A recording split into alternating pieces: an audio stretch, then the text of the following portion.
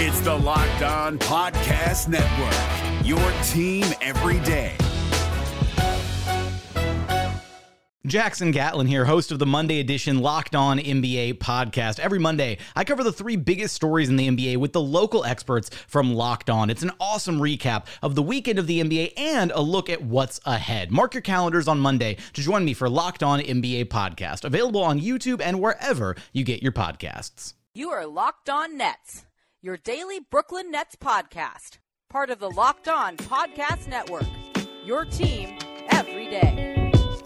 And welcome in to a Thursday night post-trade line edition of the Locked On Nets podcast. I'm your host, Gavin Shaw. After a few years covering trade deadlines in Phoenix, I moved back to my native New York, and this time I wasn't there in person, but I did send out some cutesy tweets throughout the course of the deadline, and I am joined by the best tweeter I know. That's an exaggeration, but he's good on social media. Even better in real life. The Joshua Bass. And Josh, I think suffice to say the Nets won the trade deadline. Yeah, blockbusters all around. I mean, Can I just point out to the listeners that Gavin's probably finest moment as a reporter came 1 year ago on the trade deadline of 2017 when I think PJ Tucker was a hot topic of whether he was going to be traded from the Phoenix Suns. And Gavin reported that at exactly 4 a.m. he was covering practice at that time. Devin Booker said to PJ Tucker, looks like you're staying. And then 2 minutes later, it was announced that he was going to Toronto. Yeah, it was good comic timing. And the year before that, I just happened to get a picture. It was like Isaiah Thomas was walking out of U.S. Airways, and I just got a picture of him, and he had 3 bags with him that were basically bigger than he was, and that proved oddly prescient because he's been traded twice since then, and who knows where he's going to head post Lakers or if they'll keep him. That to me that's one of the all the steps are clear and obvious, and there's nothing that weird. It was seems like an extremely poorly handled medical situation, but it's incredible that this guy in the prime of his career went from an MVP candidate a year ago and having arguably one of the 10 or so best offensive seasons for a point guard in NBA history to a throw-in basically, or essentially just a empty salary in a trade for Jordan Clarkson and Larry Nance. That's astounding to me. Yeah, I mean it doesn't compare to the plight of Deron Williams. No, but what does? Anyways, let's we're trying to keep this one short and sweet. So let's get into it. The Nets acquiring Dante Cunningham for Rashad Vaughn. Rashad, we hardly knew ye, and now I feel kind of guilty. I made you go on a whole defense of him last pod around, and now he's out of our lives forever. Yeah, I published a thesis saying the defense of Rashad Vaughn. Is it Rashad or Rashard? And we keep having this debate. I'm pretty sure. I think it's Rashad. Yeah, you're right. But anyway, Dante Rashad. Cunningham. Yeah. Are we excited or what? Get pumped. Can you? Maybe you did some research, so you might know this. But how long would you guess he's been in the NBA? 10 years. Yeah, pretty close. This is his 9th season. No. Or maybe it is his 10th season. This is his 9th season, I believe. Okay. Yeah, you're right. That's wild. Yeah, but I would have guessed, before looking it up, I would have guessed this is, his 3rd or 4th year in the league. It feels because I remember him being in, I'm pretty sure he went to Villanova, and, I remember being in college, it feels, fairly recently, but maybe was he on that team with, Lowry and, Allen Ray, or maybe he was, the year after? He might have been on the Scotty Reynolds team. When those guys when Allen Ray and Randy Foye were seniors and Kyle Lowry was either freshman or sophomore that declared for the draft. Yeah. And then they had one other big guy who was good. And they had Scotty Reynolds on that team. Wow. Okay. They Cunningham and they might be the same year, those guys. Yeah, no, it's possible. That was a great team. And somehow produced 3 NBA guys. And one of whom, Allen Ray only had a cup of tea in the league. Isn't it? I think Allen Ray was on the Celtics right before Ray Allen was on the Celtics. What's up? And Randy Foye also. He was the 7th overall pick. Yeah, he was actually good. Yeah. All right. Anyways, enough side talk. We got Dante Cunningham, who's had a fairly undistinguished 9 seasons in the NBA, but he's been a survivor for the length of it, kind of an inside-outside big before that was fashionable, but didn't really start shooting threes until the last couple of seasons and kind of developed to the point where he was hitting 39% of his trays throughout last year, down to 32% this year, so not quite as good. But Josh, you said this to me earlier, and I agreed with you. I think he's Quincy AC with maybe a little bit more aggressiveness going to the rim, and obviously 9 seasons into his career, I think about 30 years old, like you wonder how much is left, because usually guys like that are fringe NBA guys, once the athletic ability drops even an inch, like they're on their way out of the league. But I don't know if he can figure out the shooting form he had last year in a more wide open offense than he has been playing in. Maybe he is an upgrade over AC. Yeah, definitely. And I think, as you mentioned, he has a bit more driving ability. He's not as turnover prone as AC. That's really been a big problem with him. But Cunningham's turnover rate has been excellent throughout his career. Obviously a low usage player, but he's pretty versatile on the defensive end. I remember him playing a lot of the 4 with New Orleans last year. Can also play some 3. He's kind of that combo defensive mold, like a Luc Richard and Mbah a Moute. Pretty good athleticism, good size. Moves well laterally, so not someone that's going to get a lot of steals and blocks, but definitely a solid positional defender. And then it's about offensively. If he can hit threes, then he'll be a good player for the Nets. But it's whether that's going to come, and I don't think he's going to be a knockdown 3-point shooter. I don't think he's going to get up to that 39% that he had last year, because that form is unquestionably good, and I don't think he's at that level. But can he shoot better than 33% on threes but they're all wide open attempts that AC does? I think he can probably surpass that. Yeah, no, I'm with you, and it's kind of interesting because AC was like kind of shooting the same way he was last year, then experienced that same kind of drop off this season, and I'm wondering. And it seems like we've had this debate a million times on the podcast. It's pretty clear that like Kenny Atkinson loves playing Quincy AC, and like I think that's less of a product of him actually loving Quincy AC and more loving having someone who could be confused with a stretch 4 in there. And obviously AC has his moments, but if Cunningham's even like a slight upgrade over that, I really think that could kind of be one of the margins that the Nets improve on. And I think and it was clear that they needed the extra body, because if that Pistons game showed us anything, the Nets, when it comes to big guys, are extremely shorthanded right now. They fell 115 to 106 last night in Detroit. They gave up 27 rebounds to Andre Drummond, though he did shoot 5 of 17 from the field, and just about every time he missed, he got his own offensive rebound, sometimes 2 times in a row. So that was a big part of it. But I mean, at least to me, like when the Nets had like really undersized lineups in there, and they had Blake Griffin bullying either Joe Harris or Spencer Dinwiddie on switches, it was pretty clear that they needed another big guy. Yeah, definitely. I mean, I wouldn't necessarily characterize Cunningham as a big guy, but he can definitely fill that Damari Carroll, Rondae Hollis-Jefferson, Quincy AC mold. And listen, Rashad Vaughn was not going to play on this team. No, despite the fact that we both agree he's destined for greatness. He didn't really have a definitive His Basketball Reference nickname is Mr. Showtime. Is it really? Yeah. I love these great obscure b-ball reference nicknames. Yeah, no, it feels a little generous, but they are really good, and it's amazing that everyone has one. All right, yeah, so the Nets fall to the Pistons 115 to 106, and kind of again, like I'm saying, I feel like I've been saying this throughout, like their losing stretch. It's 8 of the last 9 now, I believe. I was just surprised by like the Nets' poor play in this one, because I thought they'd really come out with a lot of fire, and like it could be it almost definitely is a product of being shorthanded and losing an incredibly emotional strong, but losing a game that they played their hearts out in against the Rockets the night before, and then they come out in this one and they kind of carry that over. The ball movement was extremely sharp, both at the beginning of the first quarter and at the end of the second, and at points in the fourth. But there were just these long stretches where the Nets couldn't get anything going on offense, and it was so frustrating to see, because when they're looking good and they're moving the ball exceptionally well, they really do look almost like, I know we made the comparisons to the Rockets in terms of shot selection the other day, but they do kind of look like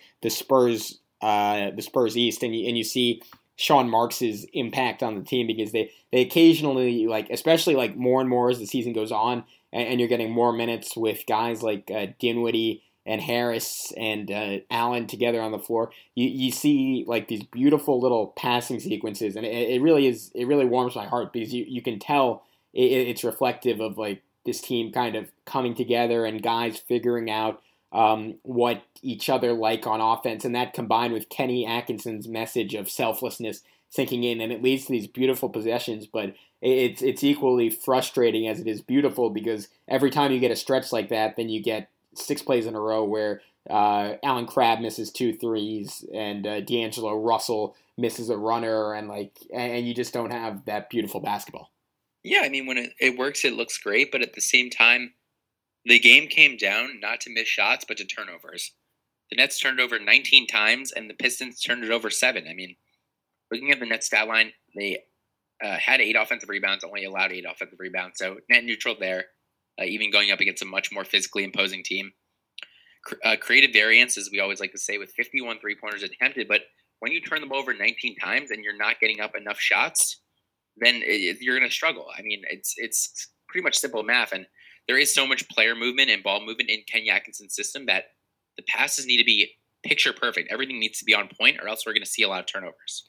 And I wanted to get into the turnover talk, but first, wanted to mention, in case you missed it, our king, if you will, David Locke, Utah Jazz, play-by-play guy, on his podcast and our main NBA podcast at the Locked On Podcast Network, Locked On NBA, had local guests from the teams that made the biggest moves this deadline, and he had them all come on and talk for a couple of minutes about the impact on their team, on the impact on the other team of the move. And I just, at least in a podcast format, you're not going to get better knowledge anywhere else, because you're essentially having local beat writers pop on time after time after time. So you essentially get a full trade deadline primer from the people who know those teams the best. I wouldn't go anywhere else to get my information. I know I tuned into it as soon as it popped up. So check out Locked On NBA, throw that a subscription, or at the very least, listen to the trade deadline episode.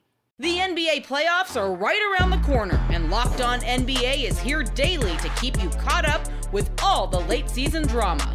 Every Monday, Jackson Gatlin rounds up the 3 biggest stories around the league, helping to break down the NBA playoffs. Mark your calendars to listen to Locked On NBA every Monday to be up to date. Locked On NBA, available on YouTube and wherever you get podcasts. Part of the Locked On Podcast Network, your team every day. Yeah, Josh, what was really frustrating too is like the turnovers came at really key moments in the game. Like to start the fourth quarter, like the Nets were essentially like right in this one. They were only down by 6. And they just made a big run in the third, and you kind of felt that the Nets had seized momentum, and if they hit a few more threes, they could potentially bury the Pistons, and instead the total opposite happened, and they just threw the ball away twice. Ish Smith, who I'd love to hear your thoughts on. I think it's just like for his like size and weight, is just a freak athlete, which you need to be to play in the NBA at his size and weight. He made 2 really nice plays on the ball. Stanley Johnson, I think, had a run out too, and just like that, it was like a 10-point game. And then they had to kind of rely on, and this is a shocker for anyone who listens to the podcast, the heroics of Alan Crabb to get them back into it, who had perhaps the best game of his career, scoring 16 points in a row in the fourth quarter. I didn't know he had it in him, but he was absolutely incredible. And despite the medley of turnovers and everyone outside of the starters not really being able to produce anything, he kept them in this one. Yeah, Crabb was great. Obviously, 6 of 14 on threes is great. But his floater game was really nice, and that kind of was a good compliment when the Pistons closed out on his outside shooting. Yeah, and as far as Ish Smith goes, yeah, I think he does one thing that's absolutely excellent. He always keeps his dribble alive. He always does, and he's so quick that really helps him get more scoring and assist opportunities that wouldn't have been there for another point guard because they would have given up their dribble already. Yeah, no, that's a good call, and I couldn't quite put my finger on it. I think you just you did a nice job summing it up. He really does get wherever he wants on the court, and again, it's because he doesn't really give up on plays, and that's almost kind of reminiscent. I think that was like a significant portion of what made Steve Nash so good, and it's something that you wonder if it could be applicable to the Nets point guards. I know Spencer Dinwiddie's already pretty good at it, but maybe D'Angelo Russell, who has his moments doing stuff like that, where he just keeps going towards the basket when defenders think he's going to pass, but if he could keep moving in that direction, maybe he rediscovers his efficiency. But a couple more thoughts on Crabb. He started off like pretty cold this game. He was just 2 of 8 from 3 and then made 4 of his final 6. And the big thing I noticed, Josh, and like I don't know how much thought you put into this or if it like really stood out to you, but it was pretty clear to me.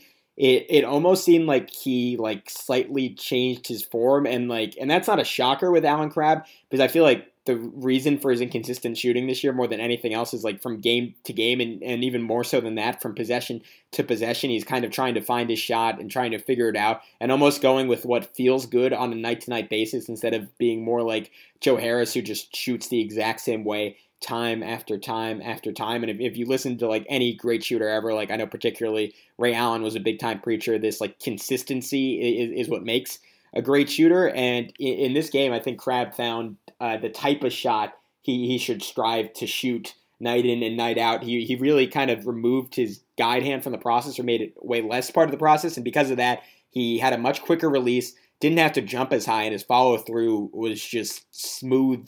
It was just incredibly smooth, and his shot looked way more compact than it has in recent weeks. So that really excited me, and I'm wondering if this is the start of him finding his shot.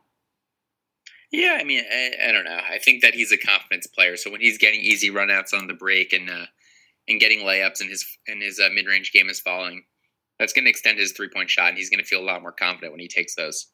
Yeah, and I wonder, it's kind of interesting because it's kind of a chicken or the egg dilemma. What comes first, the confidence or the form or the confidence? And if that's something the Nets assistant coaches can really drive into him on tape, when you shoot like this and you're shooting free and you're shooting confident, it means your guide hand is out of it and you're just kind of flicking the basketball. And that is really, really good. And to your point about him going to the rim, I actually looked it up because I was impressed with what he was doing in the game. And he's shooting 68% in the restricted area. And I think that's obviously not a great athlete, but all season he's shown pretty solid touch around the bucket, and obviously his size is his biggest asset in that area of the court. So I'd like to see the Nets continue to draw up more plays for him, kind of coming off screens and leveraging the fact that he's being covered so tightly on the perimeter. I want to wrap up this breakdown of the Pistons game, but first I want to quickly remind everyone to leave a rating or review. I was actually really pleasantly surprised because I actually checked the other day, Josh, and we have like about 140 ratings. I might be grossly exaggerating that, but that's the number I remember in my mind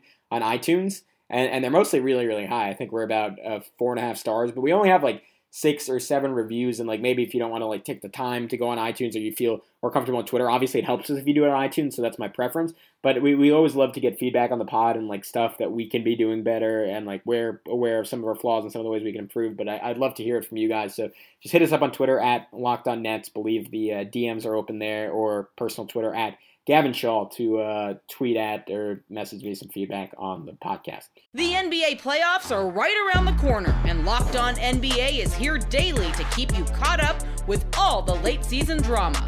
Every Monday, Jackson Gatlin rounds up the 3 biggest stories around the league, helping to break down the NBA playoffs. Mark your calendars to listen to Locked On NBA every Monday to be up to date. Locked On NBA, available on YouTube and wherever you get podcasts. Part of the Locked On Podcast Network, your team every day.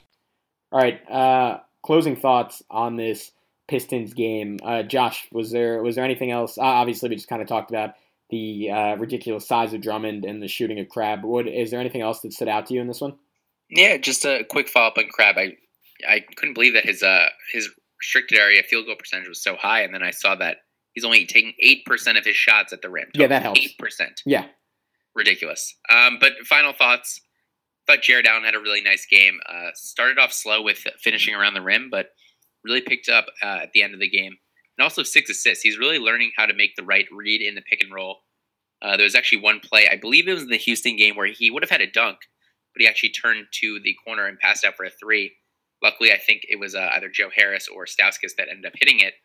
But yeah, he's become a very willing passer, and I think he has that coordination and vision to make those reads, and that's a good thing to see because that really takes a pick and roll center to the next level. Yeah, and I think that I 100% agree with that, and I think more than anything else, that's a sign of the game slowing down for him. Like obviously, anyone can have a hot shooting stretch. Most people don't have 26 of 27 shots go in at any point in their NBA career, so that was a pretty good indicator. But the fact that he's making like those passes on the run, and he was you could tell he was looking earlier in the year, which I really, really was quite thrilled to see. But now the recognition is so much quicker than it was earlier in the season, and because of that, those passes that would just kind of lead to guys having a chance to drive in the past are now leading to open threes, and you see the beneficiaries are Crabbe, who obviously shot incredibly well, Joe Harris, who benefited from both that and the fact that Dinwiddie and Russell were really on their game in terms of moving the basketball. Dinwiddie went 3 of 8 from three-point range, and I remember a couple of them distinctly were on kickouts from Jared Allen, so I was extremely encouraged to see that. It was cool to see just like everyone in the starting lineup stepping up. Like obviously Dinwiddie and Carroll didn't shoot that well, but they kind of filled in other ways. Carroll 12 rebounds, 4 assists. Dinwiddie 11 assists, 4 rebounds. Obviously we mentioned Harris 7 of 13, 4 of 8, 18 points.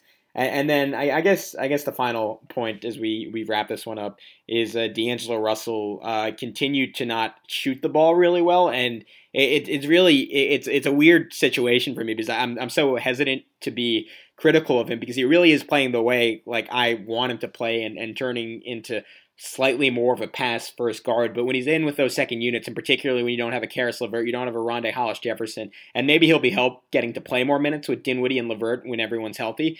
But right now, I think he needs to kind of tone up the aggressiveness a little bit, at least in terms of going to the basket, just because there aren't that many other scoring options in the second unit. Like Mozgov got in this game, Webb played 15 minutes, Stauskas couldn't hit a thing. So I'd like to see him maybe attack a little bit more. I feel like each game he kind of goes in determining, oh, this is going to be a pass game or this is going to be a shoot first game. And I think he's not really not really reading the game as it comes along. And I think he needs to do a better job of that.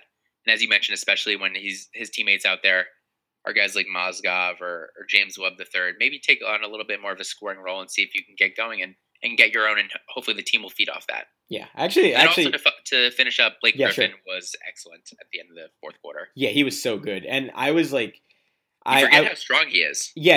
And that's, well, in college, like that was like, it was like that combination of like his brute strength and his like sky-high athletic ability that was just totally deadly. And that was the reason, like he was, I think, one of the few rookies, if you want to consider him a rookie in that season, because he had a Ben Simmons situation, like the last like 20 or so years to make an All-Star game his first season. What was I going to say? Yeah, no, I was impressed too. And like, it was so funny because I was watching most of that game.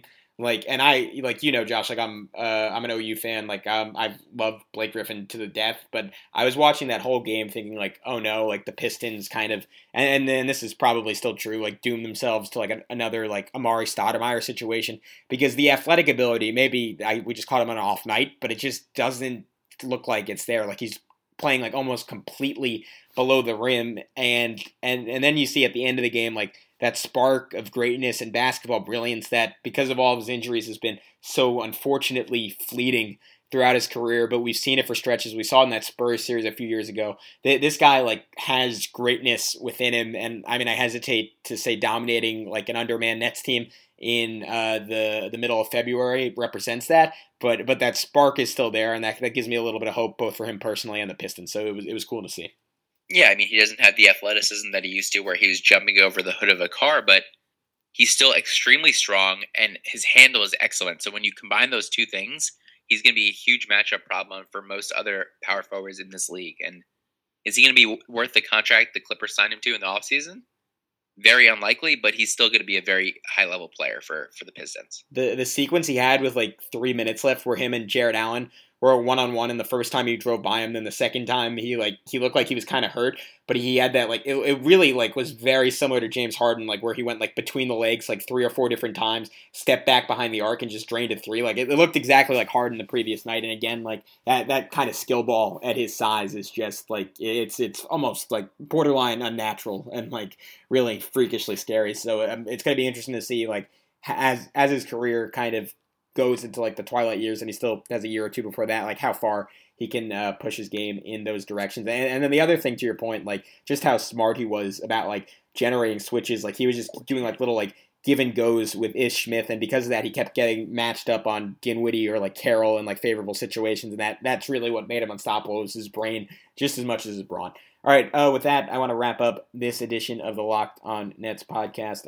Josh, thanks for doing it with me so late at night. We will likely be back. We like to record those Saturday morning pods, so expect it sometime around then. Until then, hope everyone is well. Again, love for you to tweet at us with thoughts on Dante Cunningham and anything else Nets related. Until then, be well. Peace out. Hey, Prime members, you can listen to this Locked On podcast ad-free on Amazon Music. Download the Amazon Music app today.